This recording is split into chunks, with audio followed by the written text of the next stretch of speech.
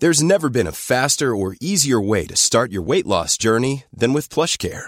PlushCare accepts most insurance plans and gives you online access to board-certified physicians who can prescribe FDA-approved weight loss medications like Wegovy and Zepbound for those who qualify.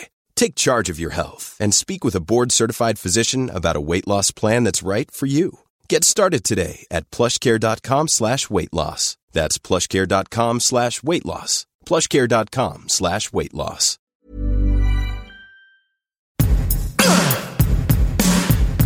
Give it to me. Give it to me. Oh, hello, I'm Molly Wood. And I'm Tom Merritt. Welcome to It's a Thing, the weekly podcast supported by you. Thank you, as always, where we like to analyze what we think are hot or even slightly cooling trends and finding things that are a thing across this great nation, from our basements to the seas where we may happen to travel on any given week. And seeing what we see. Thanks for joining us. I want somebody to make a menagerie of. We've created so many different categories of things, like personal things, things that are cooling, things that are heating, things that might become a thing, and things that already have become a thing, or things. The things I have this week are things that occurred to me while traveling. One, I love it. Sort of over the course of a weekend about the place I was traveling, which was Las Vegas, Nevada. And the other, a thing that I stumbled across while sitting in the airport waiting for the plane that who knows whether I would have come across it if I hadn't done that. Travel things is definitely a sub thing. Yeah, I love it. All right, and well, it's a little bit of a follow-up thing, too. I feel like you should start, because you're like we should. By the way, for those of you who are super dedicated listeners and have attached your Patreon accounts to Discord and like to join us live, you'll know that this episode is happening a little bit late, a little by the skin of our teeth, because both of us were on the road, and Tom is like fresh off an airplane. Yeah, right this second. I did pull some stuff out of my suitcase, so I'm not 100% like just off the airplane, but pretty darn close. Yeah, really, it'll take me like days to unpack. 3 days. 3 day. I don't pack a lot on a 3 day. So when I say I pulled some stuff out of my suitcase, what I mean is I pulled the clothes out of my suitcase and put them in the washer. That's amazing. Yeah, that's a huge accomplishment in my world. I got back from Boston on Thursday, and all those clothes, because they're business Betty clothes, so like I don't need them. You're like, I don't need these. Yeah, they could be in that suitcase for another week.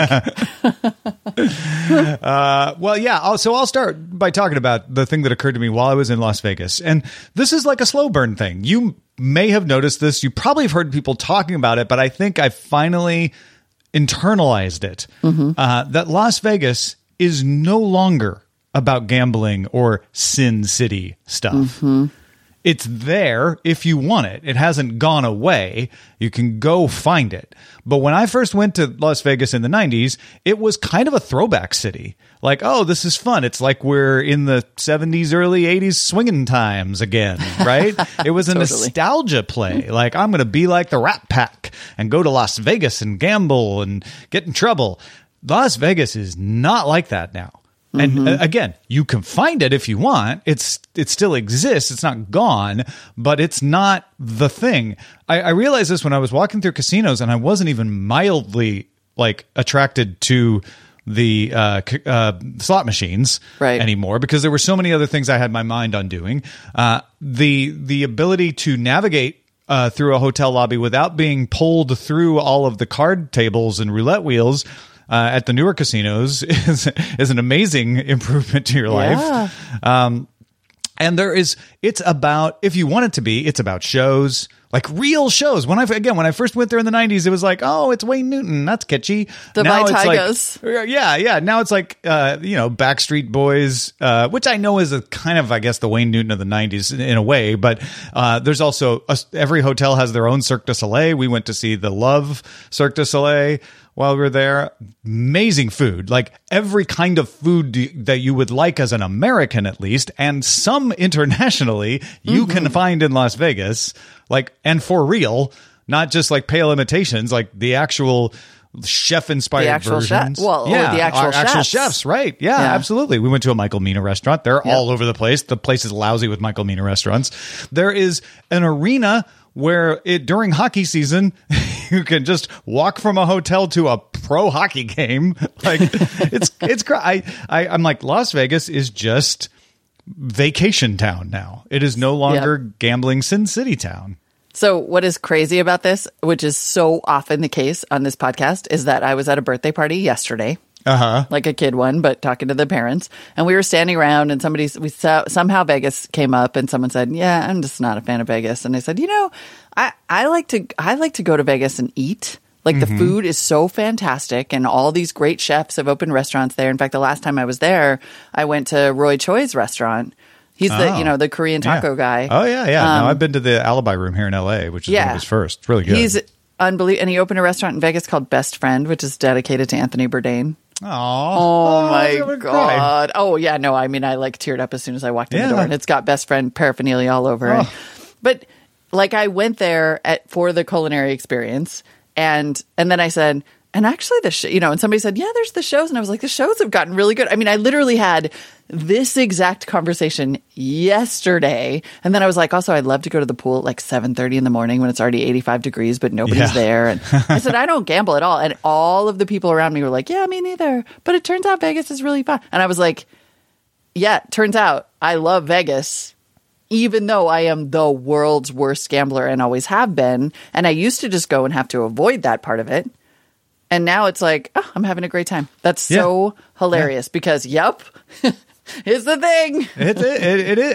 And Molly and I have been going to Vegas every year for CES at least, if not for other things throughout the year. So I've been watching this trend unfold with you. In fact, I kind of vaguely remember, and I don't know if it was with you or someone else, but taking one of those CNET shuttle things somewhere and talking about they have an opera at their, Vegas is really expanding beyond just the normal blah blah blah blah blah, and it's fully realized now. It really is. I when I first went to Vegas, I went to gamble. I learned basic strategy for blackjack and I wanted to hit the tables. And then later when I was going for work, I'd be like, well, I'm in Vegas. I'll always gamble a little bit just to have, cause I'm in Vegas. Why not? And then it became, you know what? I went to Vegas and I didn't gamble. And then at some point I just stopped even thinking about whether I did or not. It just became irrelevant. Right. You did. And I think more importantly, or most significantly, I felt no FOMO.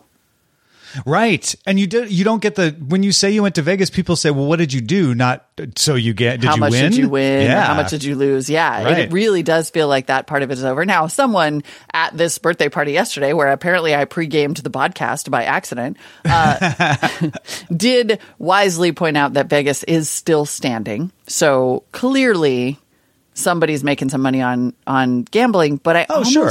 Yeah. But it does make me wonder, I wonder what the split is these days. I think you probably could safely say even 10 years ago that 80% of Vegas's revenue maybe still came from gambling and the other 20% was booze, And now I would really wonder because I think the restaurant scene, the music thing, they're bringing in all these festivals. I was there a year ago or so, and they were saying, they're building this huge outdoor arena so they can have music festivals come. There's all the shows, and I wonder what's driving that because there's a lot of international tourism to Vegas, and I wonder where the split is there too. I think it used to be, well, if you're going to get people to fly to Nevada in the middle of the desert, you got to give them a real compelling reason. And that real compelling reason was legal gambling. And then the casinos and hotels very wisely said, well, while they're here, the people who win, we should figure out how to get some of their money back. So let's put out shops. Let's put out nice restaurants. Let's do shows. And over time, it's become compelling enough to just say, well, let's just go to Las Vegas for those things. You don't need the other reason anymore. Some people still do. Like I say, it's not there. And there are plenty of vacation spots in the world that survive on just giving you really nice places to eat and shopping and all of that. And Vegas is now evolving into that without losing its gambling. I mean, the gambling's still going on. There's still people sitting at the slot machines. They haven't abandoned them or anything. So they're making money off all of it now. Yep, exactly. So it's standing even taller. Maybe that's it. Right. Yeah. Even taller.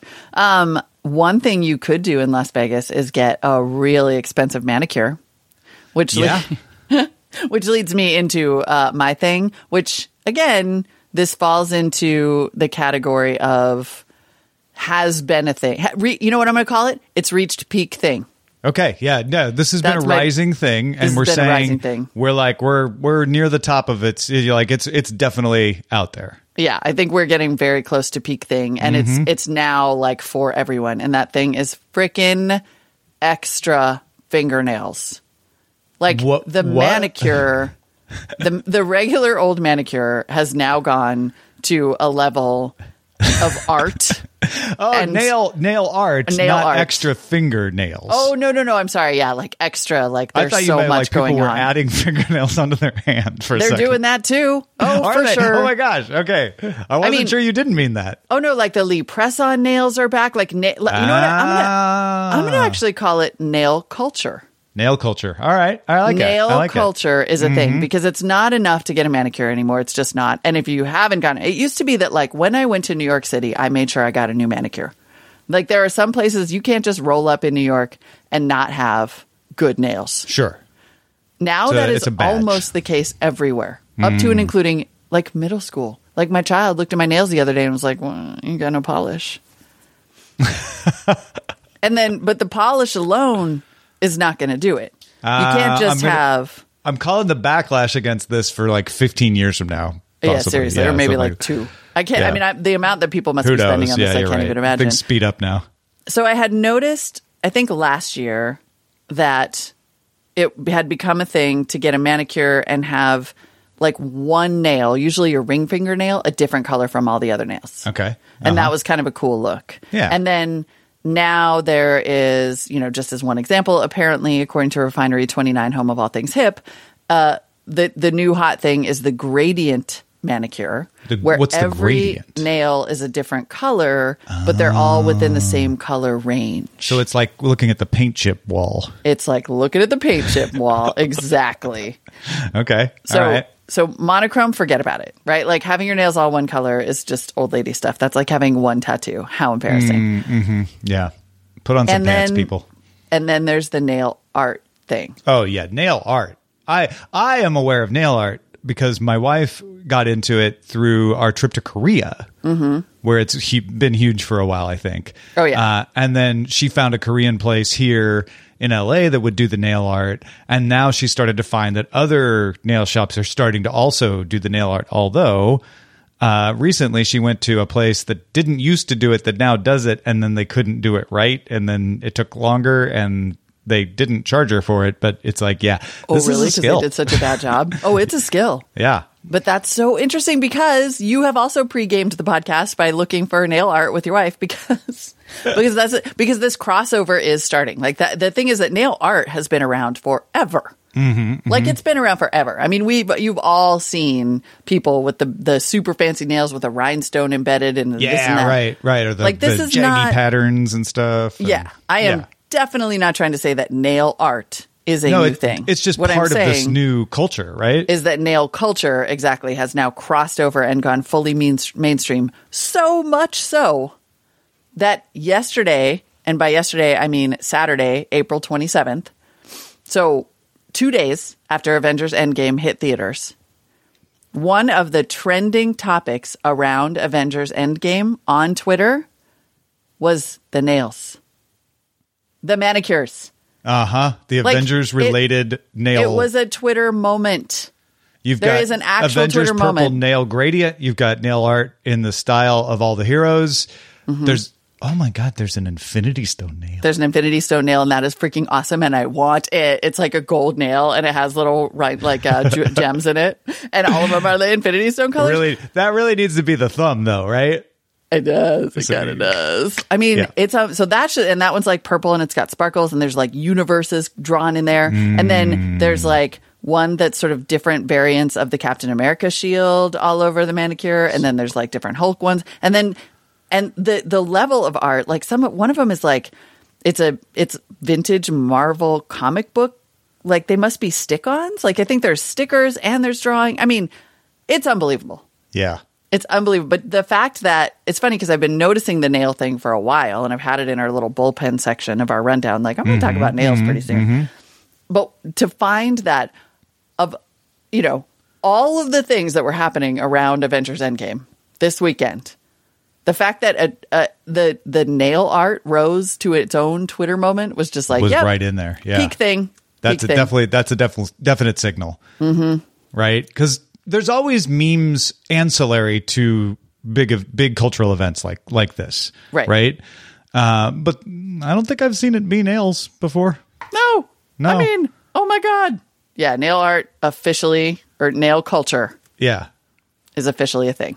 And again, I'm not saying that people haven't done nails related to even Marvel movies before. I'm just saying I've never seen it like break out as its own subtrend Total. like this. Total Yeah. breakout This is- thing. And this is a actually, big- I was really happy to find that Refinery 29 noted, I don't know, earlier this month that nail art had officially gone mainstream. So I was like, I love a verification. Yeah. I do wish I had 6 fingers. I want one of these. Well, because then you could get each Infinity Stone on one hand. Oh, look at you. You're hilarious. I guess you could paint your hand. When does hand art? Can we henna my hand gold with one of the Infinity Stones? Ooh, there you go. Well, because some go in the middle. You could totally Right. make that happen.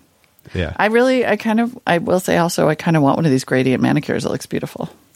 Did you see that Colin Jost made an Infinity Stone bracelet for Scarlett Johansson? Wow. I did see that Infinity Stone jewelry was becoming a thing. Yes. Aww. That is, by the way, literally all we are going to say about that. Yes. No, of course. We're not. We gonna are move. done talking. Yeah, we're not going to move beyond that. We promise. Except go to our website and look at the link to the Twitter moment and check out all the frickin' nails, and it is going to blow your ever-loving mind. I will now move us along to my second thing that I read while I was waiting for my airplane today. And it's kind of a follow-up because we have alluded to this on the last episode. But there's a headline, April 25th, Bloomberg Businessweek. Millennials tried to kill the American mall, but Gen Z might save it. I think they must listen to our show. I think they might. Because come on. Well, first of all, there's sort of a mile marker aspect to this where I'm seeing Bloomberg use Gen Z in a headline. Yeah, which means they're now a financial force. They're a financial force. I'm not saying we've settled on their name. Could still go iGen. Not going to lie. Really? Yeah. I think it's too early to call it, but this definitely puts Gen Z out in front as the preferred name, I think. Oh, yeah, I'd only heard Gen Z. I thought iGen, that could I've apply seen to so iGen many? perking Is or that a thing? percolating around here and there. I can't So believe I'm not willing to call the race yet. Right now, it's very heavily in favor of Gen Z, but we're still waiting for some late precincts to report. I love it when, by the way, I unironically on our show called It's a Thing ask, is that a thing? Ugh. It's just so natural. Yeah. It is if we say it is. Boom, Yeah. boom. That's what we do. Around 95% of Gen Z visited a physical shopping center in a 3-month period in 2018, as opposed to 75% of millennials, 58% of Gen X. Oh, my God. And they genuinely like it, reports Bloomberg. 3/4 of them said going to a brick and mortar store was a better experience than online. Oh, my God. We totally called it. We totally said that malls were going to come back. 90s nostalgia, bring back the mall. Obviously, okay, they did a survey of 13 to 19-year-olds. ICSC did this. And they found that food and beverages, that one's not that surprising. Like when I want to go to a restaurant, there's Postmates, don't get me wrong. But if you're 13 and 19, you're probably going out to your restaurant with your friends, right? So that's not surprising. Personal care products, more than 80% want to buy it in a physical store. Apparel, more than 75% want to buy it in a store. Electronics, more than 50% want to buy it in a store. That's the one everyone assumed, electronics, forget it. Nobody needs that anymore. Yeah, because they want to play with it. They want to try it out. And then novelty items, I'm not even sure how they define that, is more than 50% as well. But that's like Spencer gifts. I guess. But that's no, it's so like gifts. Gen X. There's all that actually makes the most sense to me because that's sort of like, I went to a boutique to find a thing. Oh, there's these little notepads and coasters and okay. And a bag that turns into another bag. Right. So the one that really got me was electronics, but it goes along with apparel. What they say in the story is that Gen Z likes experiences. So if your store is boring, they're not going to shop there. You're going out of business, right? We're seeing stores still go out of business, and it's that is part of the reason why Gen Z wants Instagram moments, right? They This want is They want to be amazing. rewarded while they're using their phone. They are going to be looking for a discounted item, so pop them up a geolocated coupon for where they're at, and boom, they'll get excited and want to buy more often there. Forever 21 is sort of listed as the iconic example of this Instagram-y store that delivers online coupons and all of that. But people like to be at the place, but also be online. It's the marriage of the two, it feels like. This is fascinating. And it's fascinating that like Macy's apparently redesigned, created a whole, part of the store called Story. It's so interesting because it does feel like that would, I don't know. It's interesting because it seems like that would feel a little contrived, but maybe not. Maybe they're just like, I love it. It's worth the gram. I'm doing it for the gram. Here's the thing. And I didn't even think about this till you said that. Instagram is contrived. Yes. So they don't mind, right? We're this Gen X things need to be authentic, no synthesizers in my music. We're going to have grunge. And they're like, no, Instagram's totally fake. I just need a good set to make my fake photo look really good on Instagram. Oh, look, Maybe. Macy's gave me one. Awesome. Good job, Macy's. I wonder, though, if Macy's is still going to be doing it wrong, because I also just read an article earlier this week about how, from this brilliant woman at The Atlantic who nails everything, about how some influencers on Instagram now are starting to get rid of the filter. Like, they're trying to unfilter. Right, of course, right. right? It was the backlash against nothing is real, and so now we're reverting to there's a line to draw, right? authentic. There's a line to draw. And but Macy's physical experiences, this makes perfect sense, though. People crave Right. interaction, period. And Macy's can walk that line by saying, hey, no, we know it's a set, but it's real. You don't have to use a filter because we made it look so good, right? I don't know. I think there's something there still. Oh my God, And then love apparently it. Neiman Marcus bought Fashion Pile, which is an e-commerce company focused on pre-owned goods. And what they're doing is enticing Gen Zers in to sell their used merchandise at Neiman Marcus, which Neiman Marcus will then sell online through Fashion Pile. They're not selling the used goods at Neiman Marcus because I guess they're afraid that might water down their brand. But they're like, yeah, come in. No, we're part of the responsible let's reuse things culture. You can sell your stuff at the Neiman Marcus. Hey, and then you got cash you can spend at the Neiman Marcus. Isn't that awesome? I love that. I want to start doing that because I'm all over it. I am a big consignment person, big time, which I guess makes me young at heart. Yeah, I'm all over. Like I'm all about consigning my stuff, and I'm a huge fan of ThreadUp, which is like you can buy consignment stuff. Oh, wow. Online. Oh my God, I love it. I love it. Yay. So, yeah. I'm just like a kid. This is fascinating though. I love it. So malls Bring are not going to back the mall. die. They're just going to become prettier, more fun places to be if this trend continues. Seems awesome. Yeah. Good job, Gen Z. Way to take that thing that we really like and get rid of the like crappy, dirty, disgusting carpet and the weird music and make it Well like for done. you. Is Gen Z the Gen X to millennials baby boomer? Maybe. Well, that yeah, work that right. way? Because isn't all of them are?